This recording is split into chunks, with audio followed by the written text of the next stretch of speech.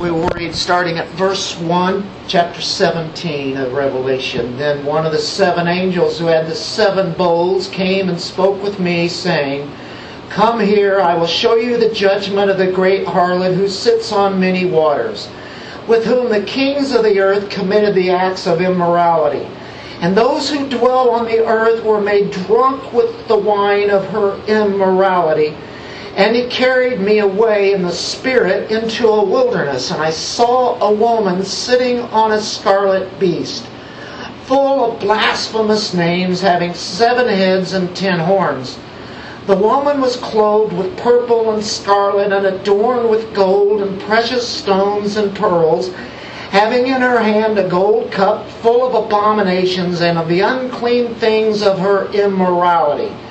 And on her forehead a name was written, a mystery: Babylon the Great, the mother of harlots and of the abominations of the earth. And I saw a woman drunk with the blood of the saints and with the blood of the witnesses of Jesus. When I saw her, I wondered greatly. And the angel said to me, "Why do you wonder? I will tell you the mystery of the woman and of the beast that carries her, which has the 7 heads and the 10 horns." Let's pray. Father, great God, as we enter into this text today, a rather difficult one, we look at your word and we also look at history, and we look at this wonder that John had. He wondered at what all this meant. This mystery, Babylon the Great, and help us to get a little more understanding of how this terrible religious effort has been done since the time of Babel, and since really the time of man whenever he sinned. It's been going on. It's called disobeying you. Lord, help us to be obedient Christians as we live our lives, to show the world what the one true religion is. It's of Jesus Christ Himself. In Jesus' name, amen.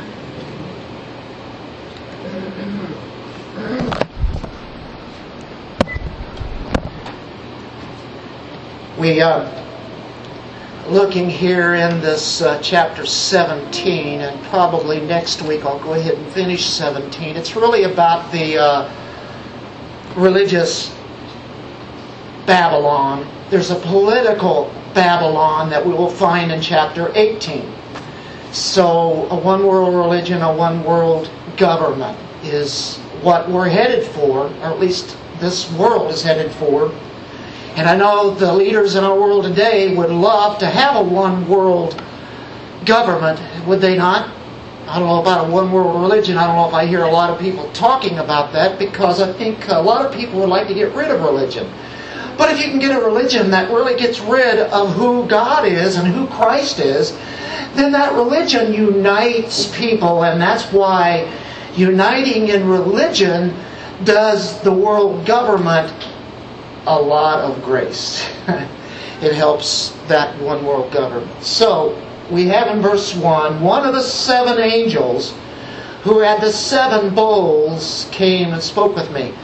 That was what we talked about last week and the week before, the 7 angels who have delivered the 7 bowl judgments, the last bowl judgment, the last judgments, just before Christ comes. What we're going to do is go back a little bit and show this system here is going to be destroyed. We've already heard of that, but it's what's going to be destroyed. Well, one thing is this great big religious system that's dominating at that time. And so one of the angels says, "Hey, come here, John. Come here. I'm going to show you this.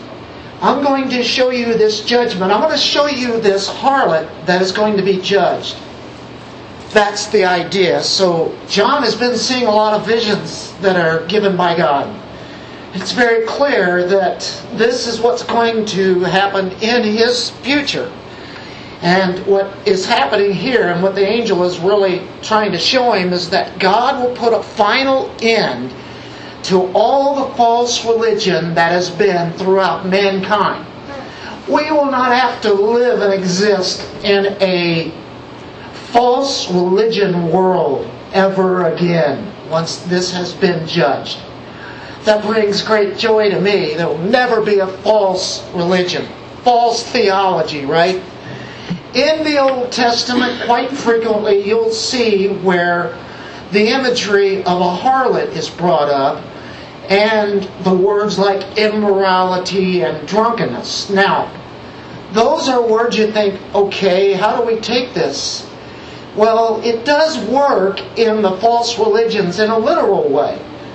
But ultimately, we're talking about there is a harlotry going on in the religious realm. There's a harlotry going along in Christendom today.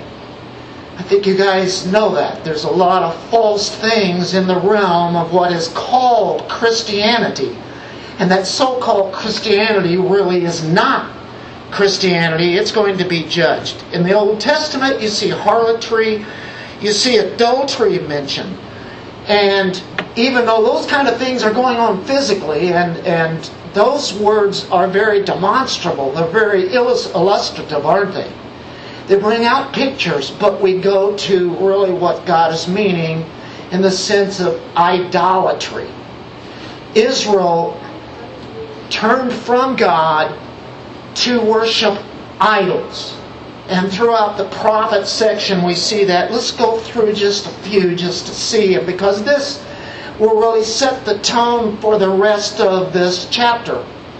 This is the harlotry abomination that we're talking about. In Ezekiel chapter 16 verse 30, just before Daniel, 16:30 of Ezekiel, we get this. How languishing is your heart, declares the Lord God. While you do all these things, the actions of a bold-faced harlot. Context here is Jerusalem had become unfaithful to God by going to other gods, which are not, they're all false, right? There's no other real gods. Jeremiah chapter 3, verse 6 through 9, and you might go back to your left there. Chapter 3, verses 6 through 9 in Jeremiah. Then the Lord said to me in the days of Josiah the king, have you seen what faithless Israel did? She went up on every high hill and under every green tree, and she was a harlot there. So there is Israel being unfaithful under green trees. That's where they did their idolatry. Going up high, up on the high hills, the high mountains, under the trees, and worshiping idols. Hosea chapter 4 verse 15. You have Daniel, and then you have Hosea. Hosea chapter 4:15. Though you, Israel, play the harlot, do not let Judah become guilty. So there again, it's speaking of the idolatry of Israel. The 10 tribes in that case. Chapter 5, verse 3. I know Ephraim and Israel is not hidden from me. For now, O Ephraim, you have played the harlot. Israel has defiled itself. So you see the idea of harlotry. The nation of Israel was a harlot. False gods. Chapter 6, verse 10. One more and we'll move back to Revelation. In the house of Israel I have seen a horrible thing. Ephraim's harlotry is there. Israel has defiled itself. So this is that's what the description of a harlot is. Here's the mystery, right? Babylon the Great, the mother of harlots, the mother of idolatry and false religion. So that should help us now as we go through the rest of this section. So when it's saying that, yes, there was the physical harlotry going on too, no doubt about that. And it's funny that that word is brought forth. That's one of the things people think of breaking God's commandments. Harlotry, fornication, immorality. That word, that definitely is breaking one of God's 10 commandments. And everybody, even if one's a Christian or not a Christian, they know that that is wrong. Fornication is. And harlotry. Everybody knows that. Even the worst of mankind know that it's wrong. It's not right, is it? God put that into everyone's mind. They have the 10 Commandments written on their hearts. And yet they break it. And what a time we live in. Well, we see that constant. Now, waters is defined in verse 15. It says here, the great harlot who sits on many waters.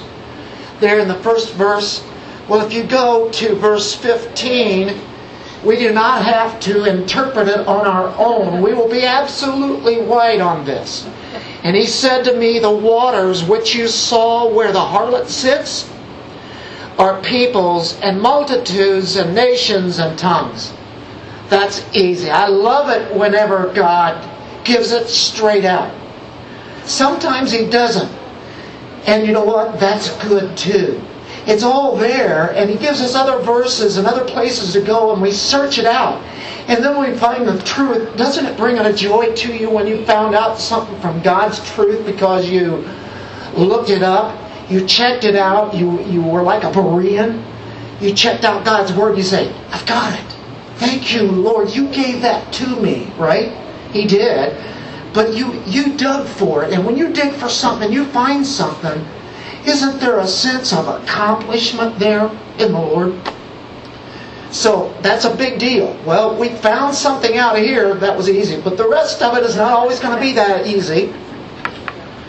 The illustration here is the power and authority here because it says she sits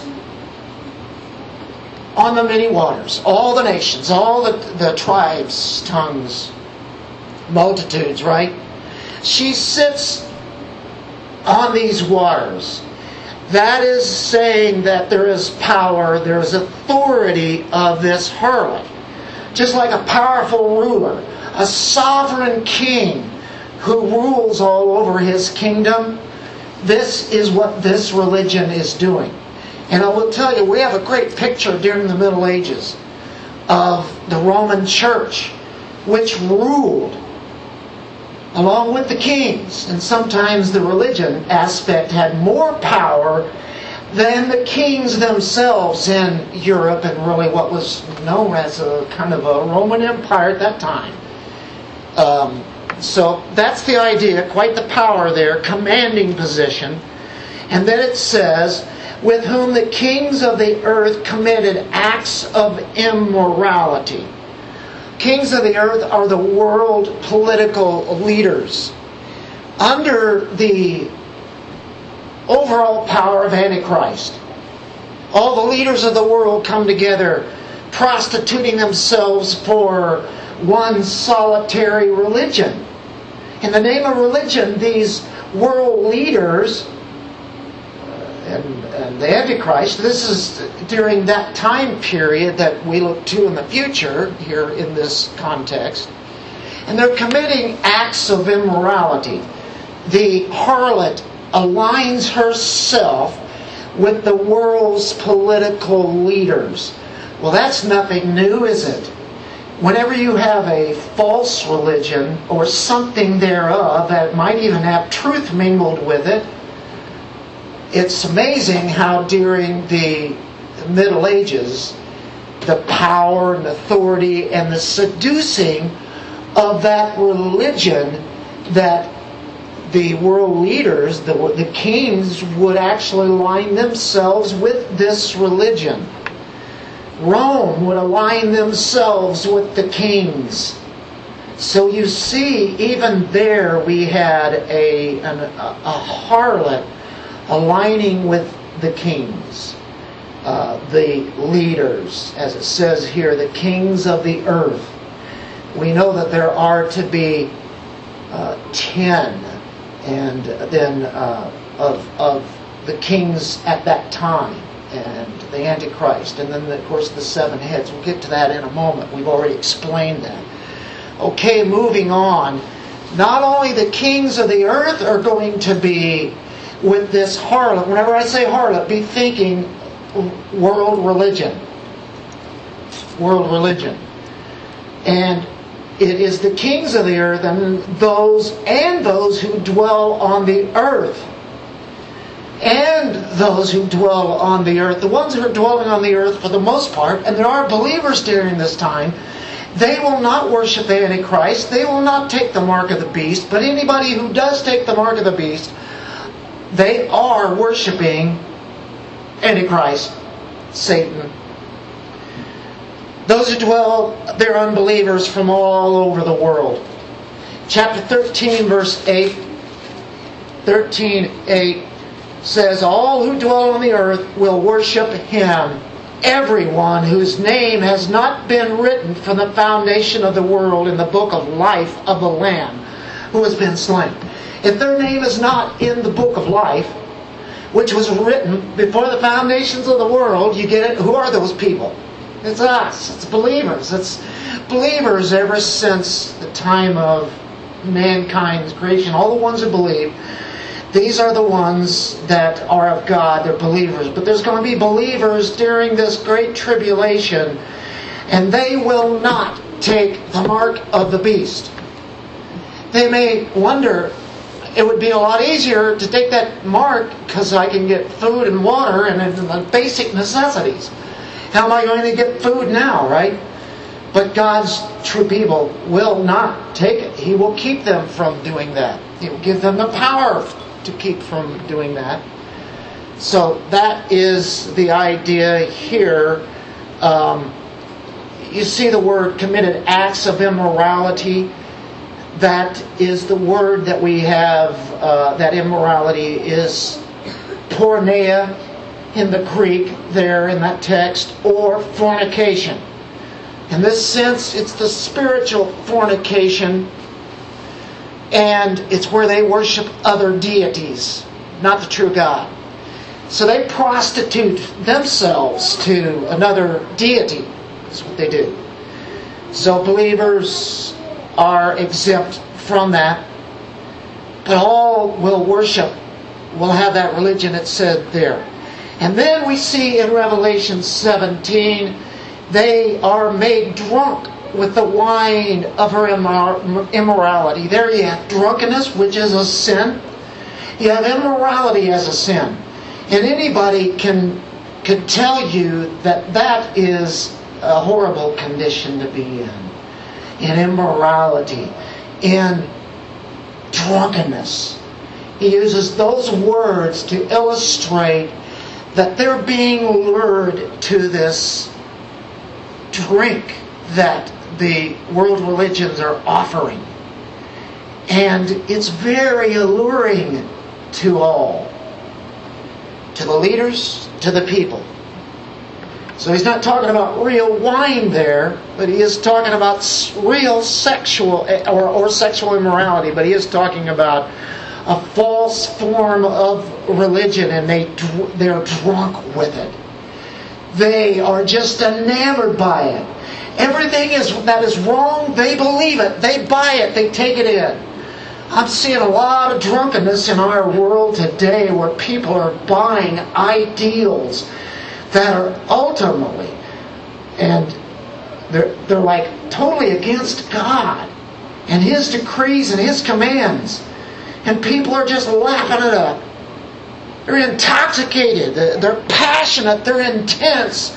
They give their whole hearts to this abominable Babylonianism. That's what I think people are being prepared for now, to accept a religion such as this. There will be no atheists during that time. They will worship Satan. Pretty graphic descriptions here. Very graphic. He gives us a further picture of this. Verse 3, He carried me away in the Spirit. So there he is. He's getting ready now to see another. He's been saying, I saw. The angel brings him takes him to this wilderness. And he's not on the Isle of Patmos. He's not in heaven here. He's on the earth somewhere, and he's taken to a wilderness. By the way, a lot of situations here can be Rome. This is not Rome. This is a wilderness. The wilderness is a desolate wasteland. And if you go to the Middle East, you go to Babylon, any place in all that area, it's desert. It's bleak. You hardly see a tree, and if it's there, it's in a city, and it's been planted there, and they have some water that it's by. But for the most part, it's a wilderness. So John is carried away here, and he's going to get a better understanding of this vision as he is there. And it's suitable for Babylon likened in the Old Testament. I think it could be like a picture of what is a desert area like Babylon. And incidentally, this is probably a clue that we're not talking about Rome, but we're now talking about this system. And he uses the word Babylon. I think it's very possible that there could be a Babylon city at this time. By the way, Saddam Hussein got that city started and rebuilt with walls and such. I don't really know how much it has come along in the last few years. That probably got quietened down. But in Revelation, when it mentions Babylon, sometimes it could be literally talking about this city. For the most part, what we're talking about here, though, is a Babylon-likened religion system. Religiously and politically. Babylon. We know that was a great world empire. According to God, it was not great, was it? But it is a symbol of evil. A symbol of sin and wickedness. And it goes back to the religious Babylon, right? And that's why this keeps coming up. That would be the major aspect of this. This is primarily a system, picture of Babylonianism. And I'll tell you what, to be out in a wilderness and in false worship, that's really what a wilderness is. It is false worship. That leaves you very unsatisfied. Because you see, only Christ, Him alone, is satisfying. World religions, any other kind of religion, cannot satisfy people ultimately. That's why many of them will go from one world religion to another world religion to another world religion. They have been through Hinduism, they've been through Buddhism, they've been through Taoism, and they can jump one to another because they're all basically alike. But they do not offer salvation by grace. And that is only through Jesus Christ. So the woman here is identified really as the harlot of Babylon. He carried me away in the spirit into a wilderness, and I saw a woman sitting on a scarlet beast. Scarlet beast, well, we've already talked about the beast. Chapter 13, verse 1, verse 4, chapter 14, verse 9.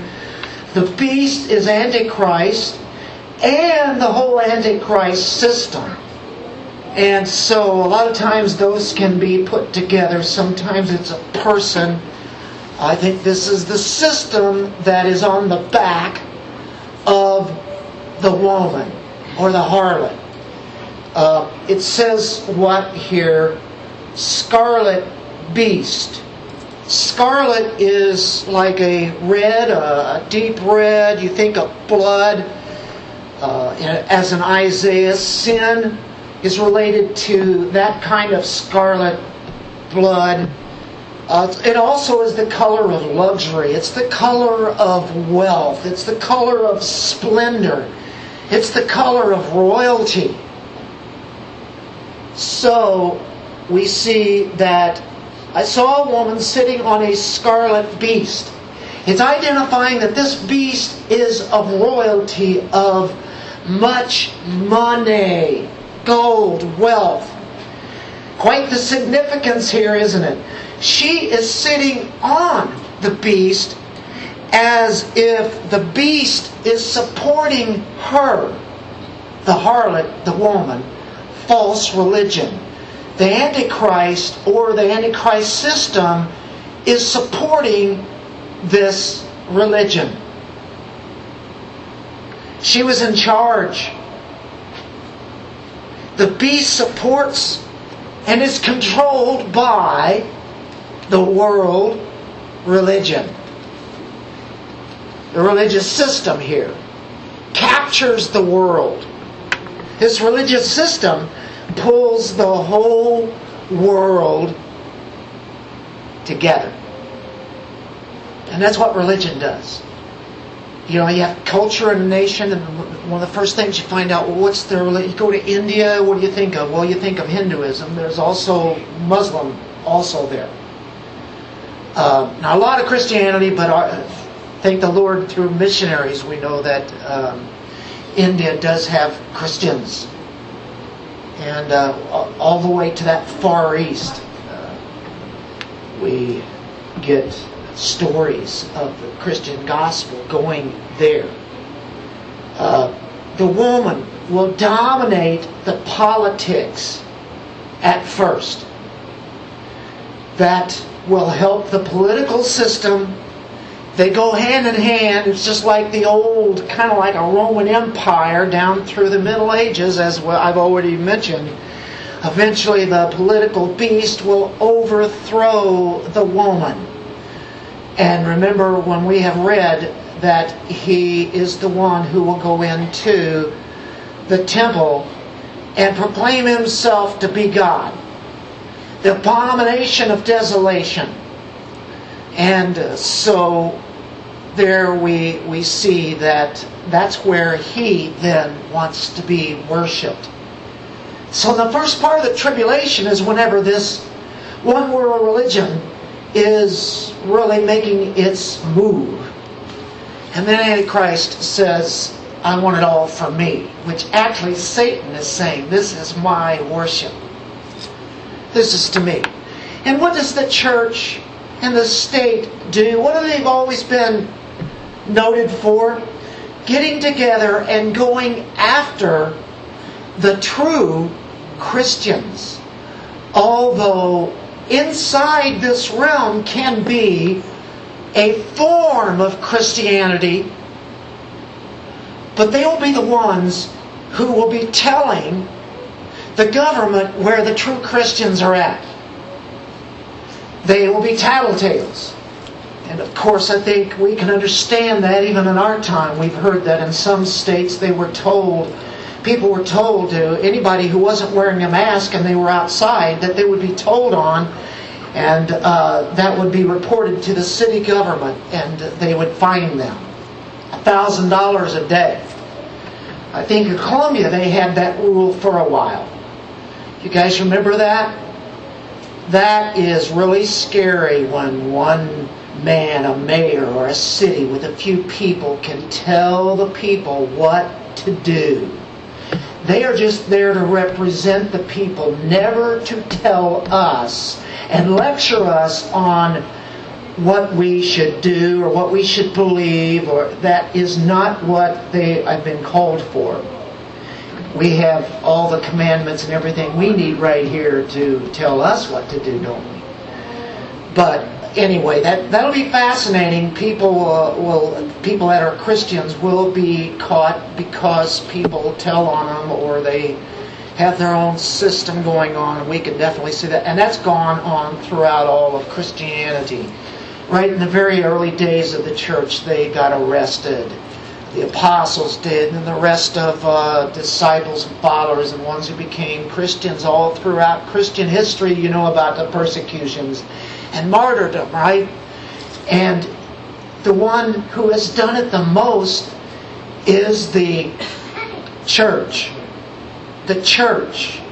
And the apostles were told you will be brought before your own synagogues and be judged there. It's the way it works. They'll persecute the faithful. They'll persecute the believing Christians. And so it says, the scarlet beast, full of blasphemous names. The beast, the Antichrist, blasphemous names. It's self-deification. Ultimately, he is makes himself a god. And then we have right at the end of verse 3, this beast has 7 heads, 10 horns. We talked about that in chapter 13, 1. Chapter 17, verse 9. Look at this. Here is the mind which has wisdom. Here you go. Here you get it. The 7 heads are 7 mountains on which the woman sits. And they are 7 kings, 5 have fallen, 1 is, the other has not yet come. When he comes, he must remain a little while. 7 heads, 10 horns. We've described it. Now it's told where it is from. And a lot of times my interpretations here aren't necessarily the Word of God. It's something that, okay, here's what we're going to do to interpret this. But if you go down through history, this was always known. It was, known. Okay, when John writes this would have been Rome. The 7 mountains, the 7 hills of Rome. It's always been known as that. Could be other places, but I think he's giving an identification here. This would be a capital of this system, of this false religious system. I don't know. Do you know where I'm going with this? Most of your reformers actually believe that the Roman system was the Antichrist. The Antichrist himself was the Pope. And I don't necessarily rule all that out. I will expand upon that a little bit more, however. And I think it brings on not only the Roman Catholic Church, but even a lot of Protestant churches, and then all the world religions, the Eastern religions and such. We'll get to that. But this was a place, this finally became the capital city of what once, where the world religions were at, or one world religion was at Babel. It later went to Pergamum. It advanced there, kind of moved out of Babel or Babylon. And if you were to go to Revelation chapter 2, you might remember we spoke about this. And this is eye-opening if you haven't thought about it.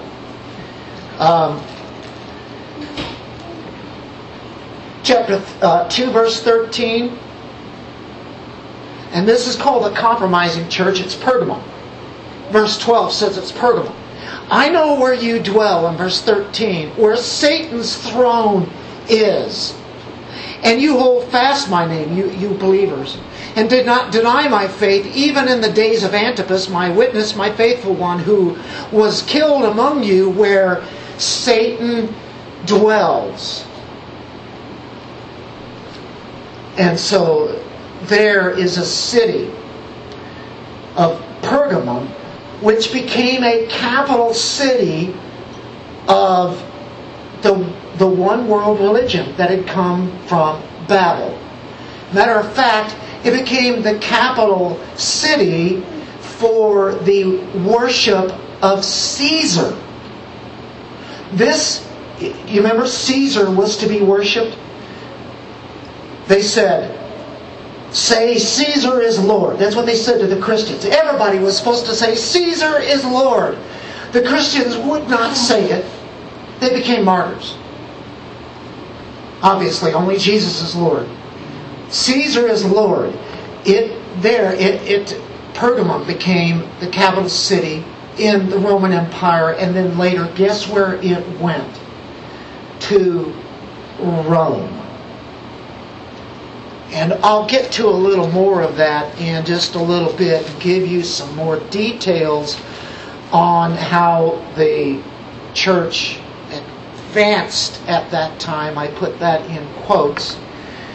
So 7 heads, 10 horns. You can say, okay, the 10. It's on the mountains, right? 7 mountains on which the woman sits, and they are 7 kings. Okay. Who are the 7 kings? How many world empires have there been? Well, let's count them.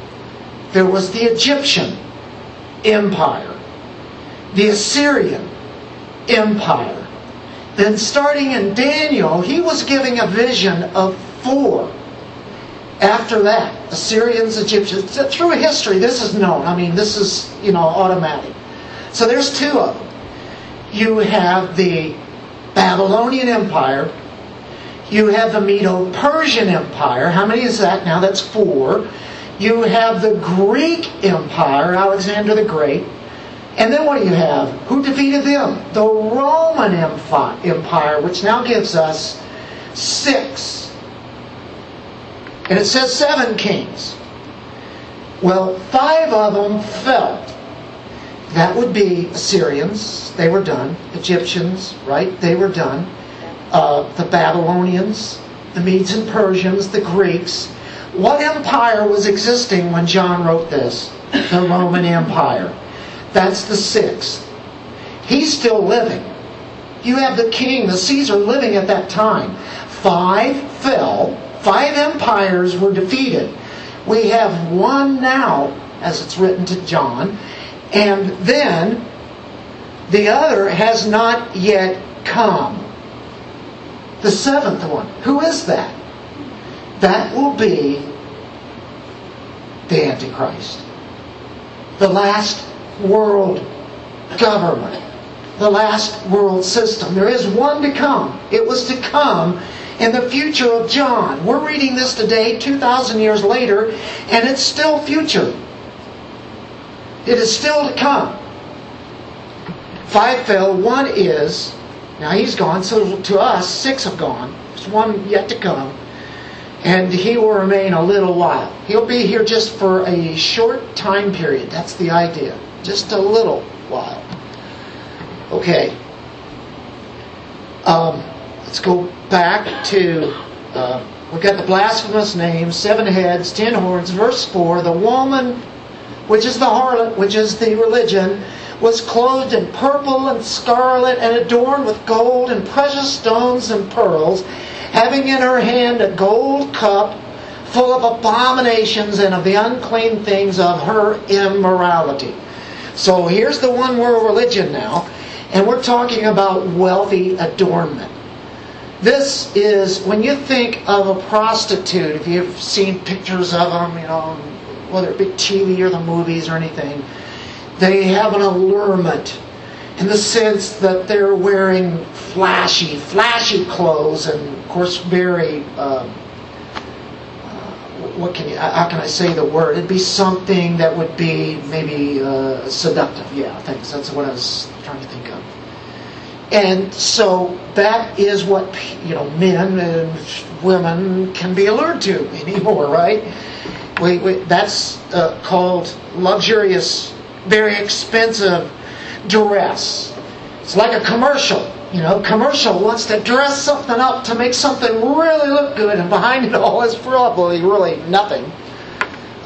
Worthless. It's kind of a relationship here associated with luxury, and it's apostasy. This world religion is going to have a lot of money. Very rich. That's the characteristic of the union of the religious and political arm. That's the way it was through the Roman days, all the way on up through the Middle Ages, materialism and such. If you went to Proverbs, you'll probably see something about a harlot and kind of the allurement and attraction that might have in the clothes, the outward look, right? Well, this is what's happening here. It's interesting, the Italians had an expression about the papacy in that country, and they called the papacy the Pope's shop. Do you understand what that is?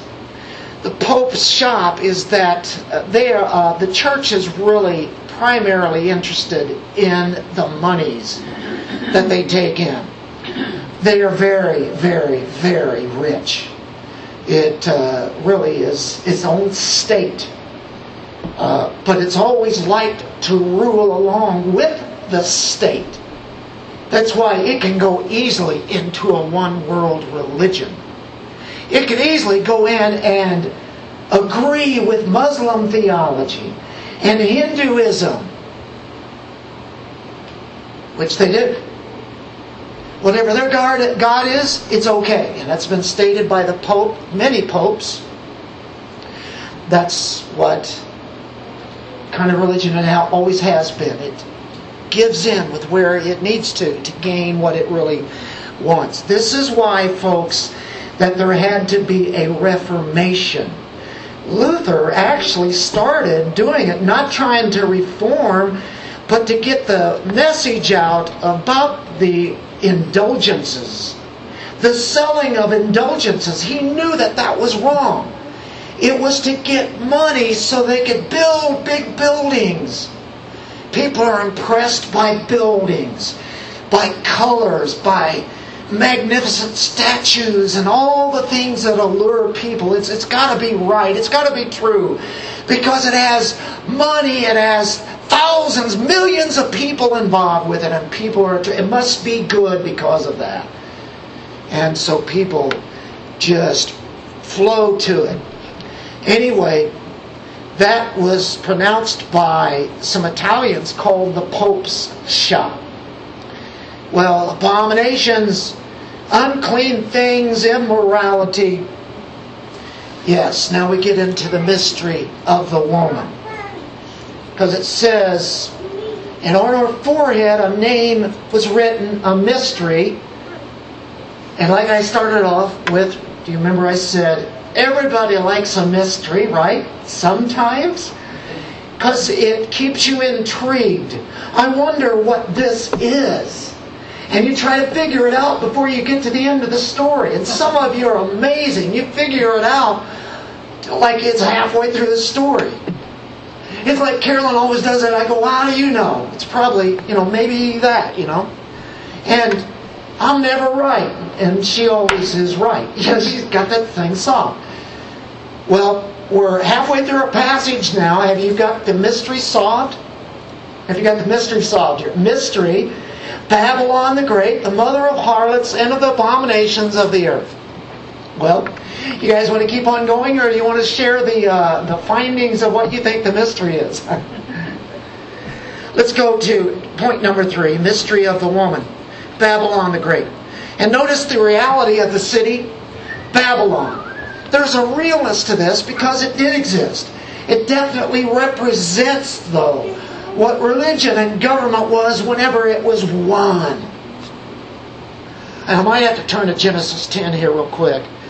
But this is the very source of rebellious, false religion. The system, in my opinion, does go beyond just Romanism. Although Romanism has a lot to do with it, but it goes far beyond that. It's the Babylonianism religion of separation from the Lord God and rebellion against Him. And that would be what he'd be speaking about here. It began in Nimrod's day, and it persists all the way to now and on into the tribulation. Let's go to Genesis 10 for a moment. And then we'll go into 11, and I'm not going to spend much time there. Genesis 10 is after the flood. All the way through 9 it talks about the flood and the covenant of the rainbow. And then boom, in 10 you have Noah and his family, of course, and they're going to multiply, right? And he has 3 sons. And they have their wives. They're going to populate the earth. And in verse 1 it talks about Shem, Ham, and Japheth. It's interesting that Shem is Sem, the Semites, which would be Jewish people, for starters. Okay. If you drop down into verse 6, just for saving some time here, the sons of Ham, now remember, Shem, Ham, and Japheth. Okay, here's Ham. Here's his descendants. This is Cush and Mizraim and Put and Canaan. The sons of Cush were Seba and Havilah and Sabta and Ramah and Sabtaka, and the sons of Ramah were Sheba and Dedan.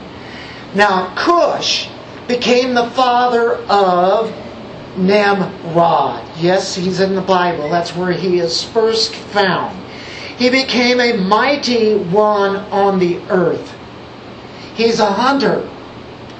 No doubt, I think he's a great hunter for animals, but I think he's a great hunter, even worse, for souls.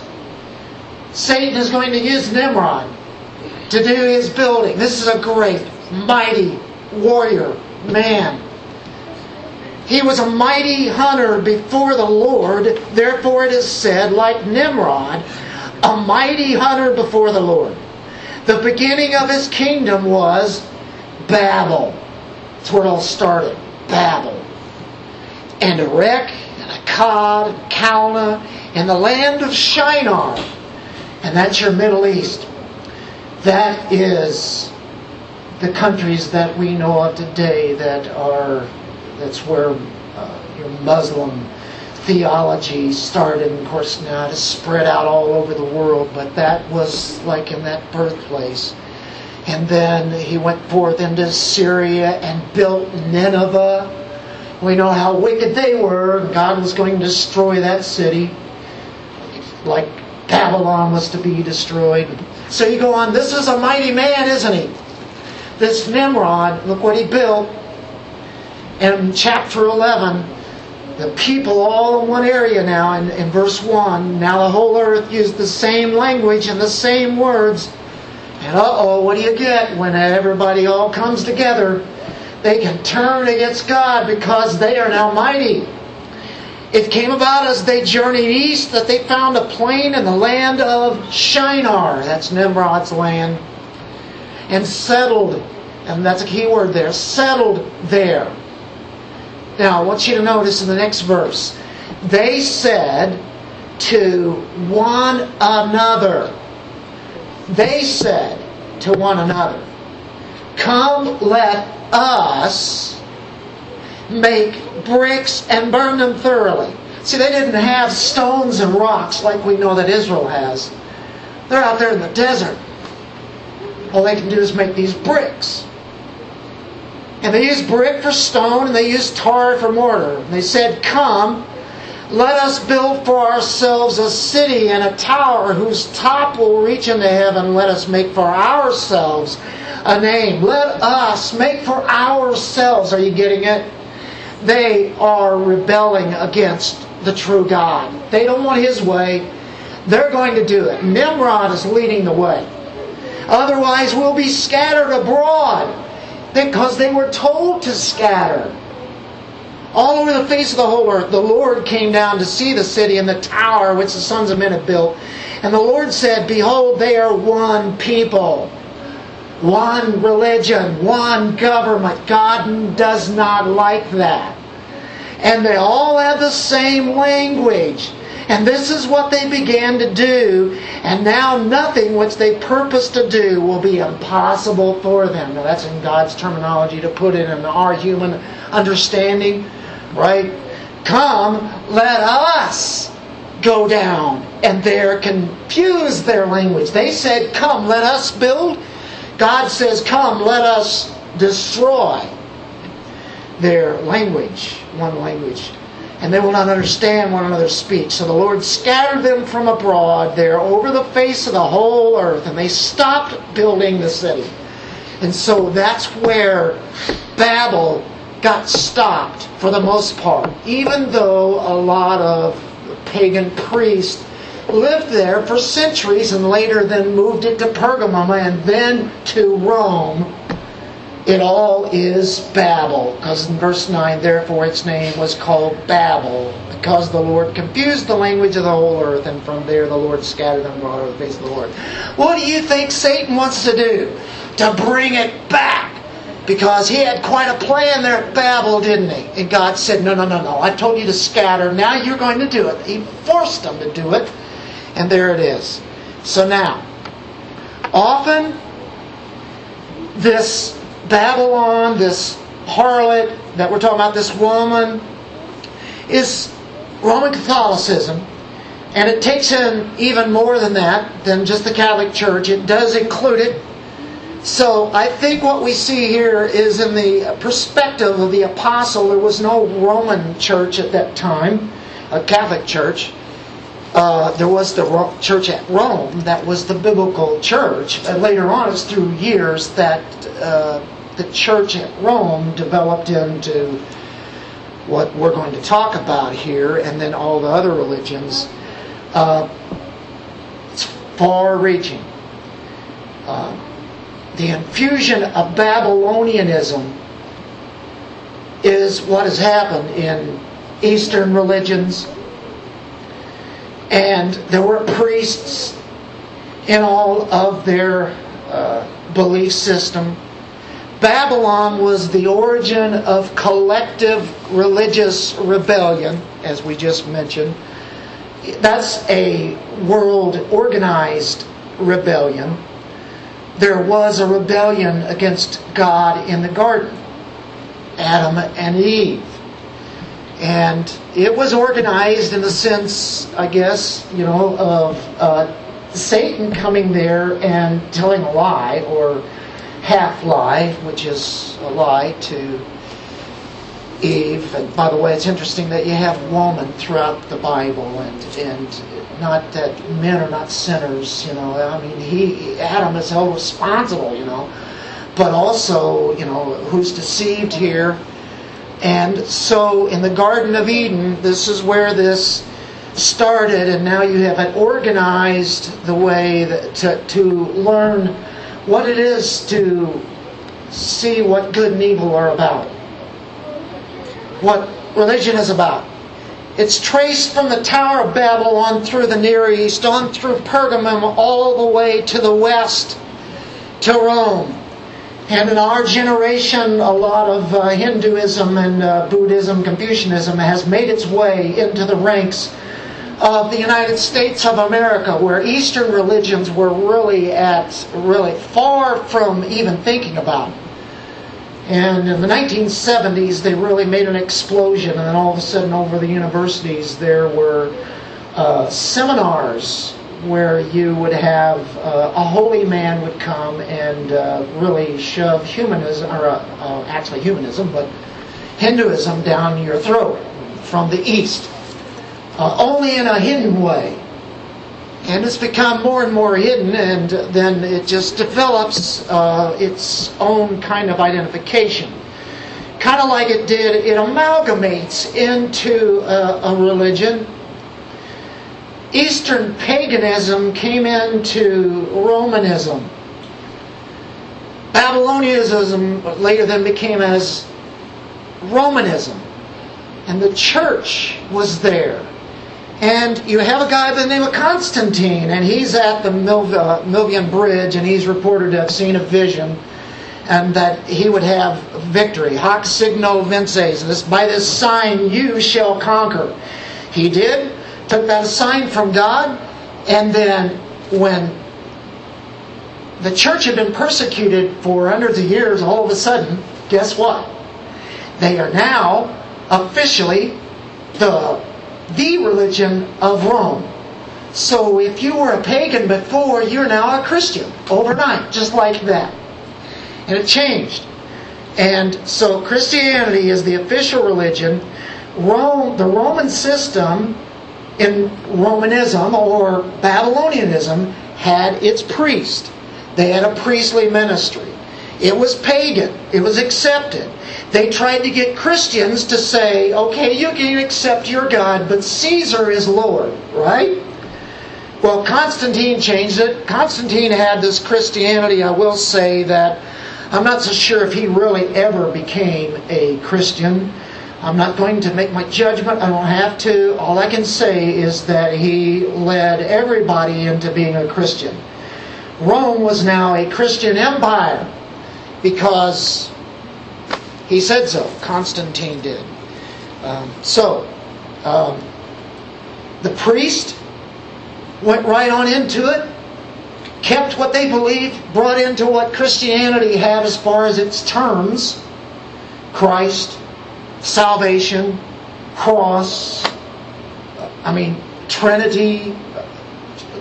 Most pagan religions have trinities. Isis, Horeb, and Seb, for instance, in Egypt. So they can go right along with it, and if they don't go along with it, then they lose their livelihood. So now Babylonianism is now the official Christendom in all the Roman Empire. And this is professing Christendom, and I don't think hardly any of them really became Christians. But it is called that. Now, it takes in Protestant churches as well. There's baptismal regeneration that they had already practiced. They brought that in. Did the Eastern religions have purgatory? Yes, they did. Did they have the sign of the cross? Right? Seen people do that, right? That was, where did that come from? Do you ever see that? Well, we see the cross, and I can say, okay, I understand that, right? But yet, where are all these coming from? Do they have anything to do? When I say baptismal regeneration, what's that mean? It means to take a baby, to put him in there, and declare him now a child of God. He is like a believer because he got put into that water. That came from paganism. Although it sounds Christian, doesn't it? Because you have baptism in Christianity. So you can see how all of this can blend in. How about holy water? Where did that come from? It came from the Eastern religions. How about very early on when this happened, you had like the Caesar worship. You had Pontifex Maximus. Well, who's that? It is later to be known as the Pope. He's the one that is ahead over that religion. These are just some things that caught as it went along. The papacy and the worship of Mary. Worship of Mary is not Christian. That is not biblical at all. And she is treated as not only a saint, but a goddess. As you remember, you'll probably see a lot of pictures of the Madonna, and the child, Jesus. And that also came from paganism. The papacy and the worship of Mary. Mary is still called the Queen of Heaven in the Roman Church. The Queen of Heaven, you'll see that in the Old Testament, and it's dealing with a pagan religion where they would celebrate at the time of what would be equivalent to the Passover. They had their own worship there too.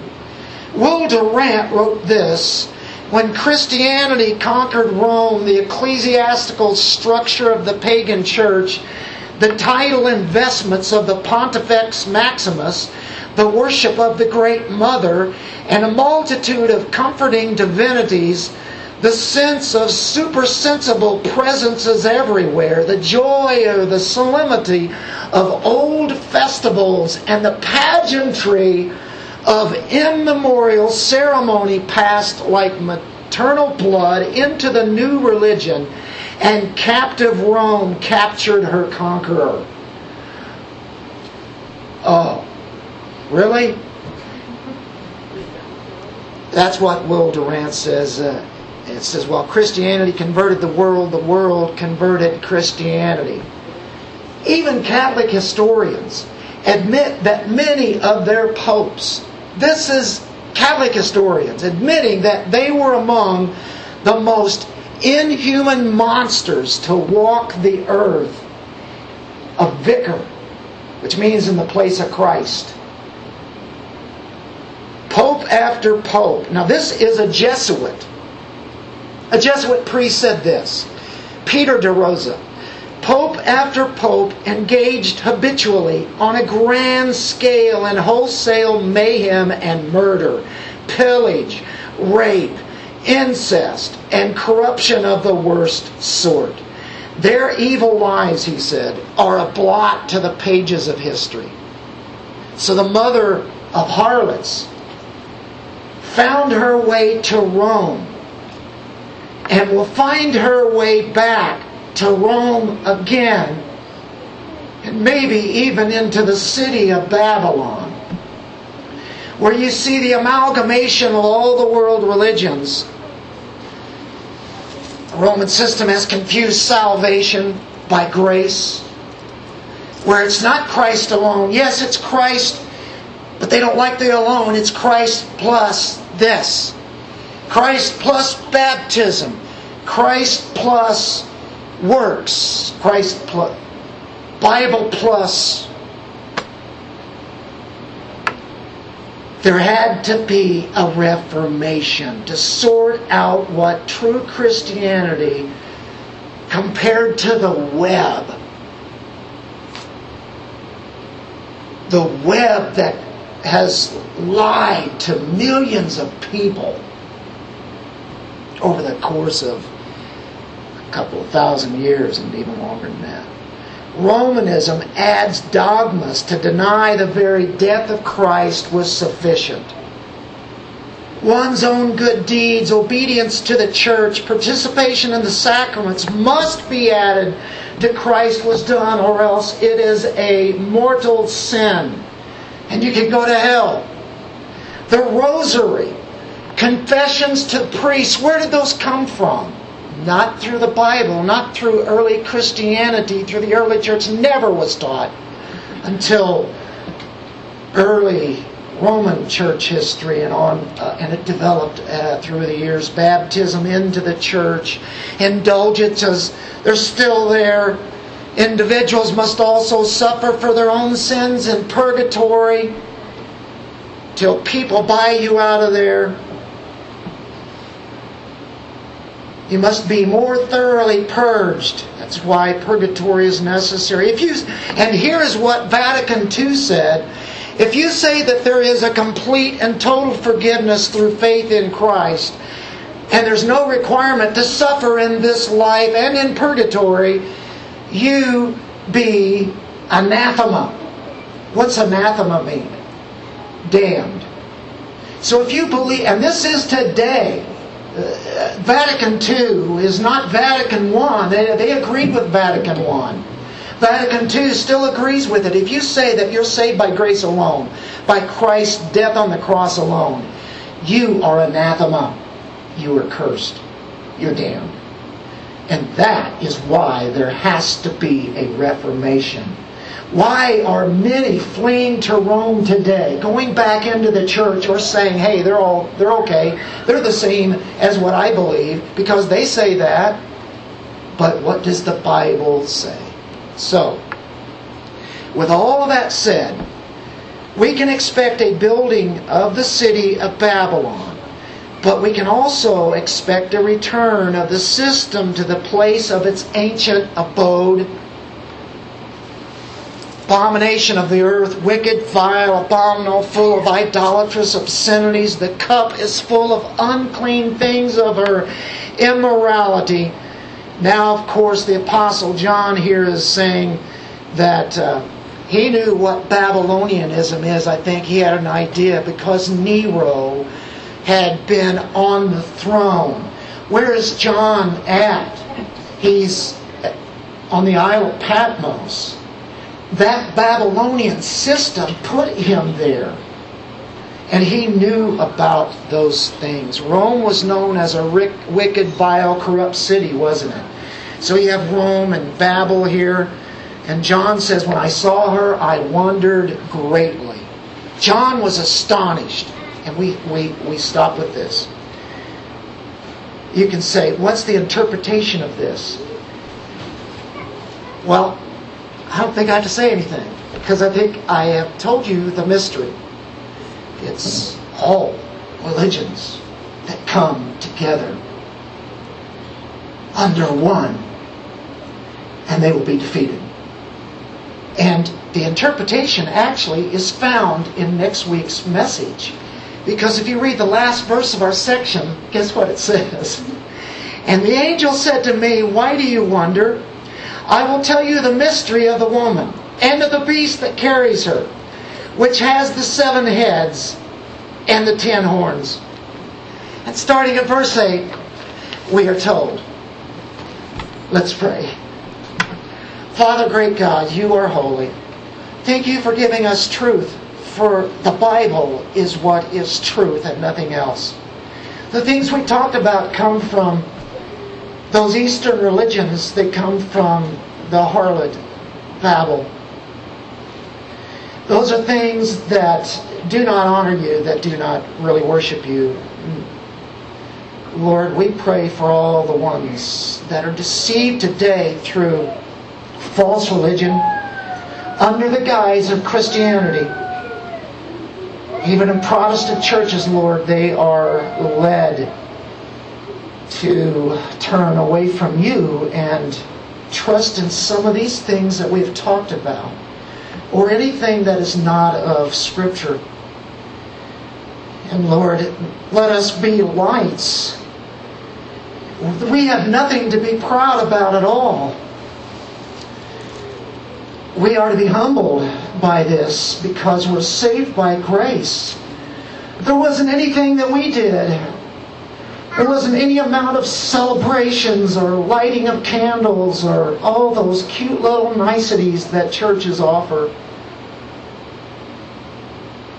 It's grace alone that saves us. It was by your election and by your predestination, your predetermining long before the world began. And you brought us into your kingdom as children of God. And we have nothing to brag about. It's you who has done this. Lord, help us to bring this kind of light into a very, very dark world, which is heading into that one last world religion, one last world government, and it will be judged to its highest degree. Lord, may we take this seriously and help us to be the witnesses that we need to be to take to the lost, and using your very word of God. In Jesus' name we pray. Amen.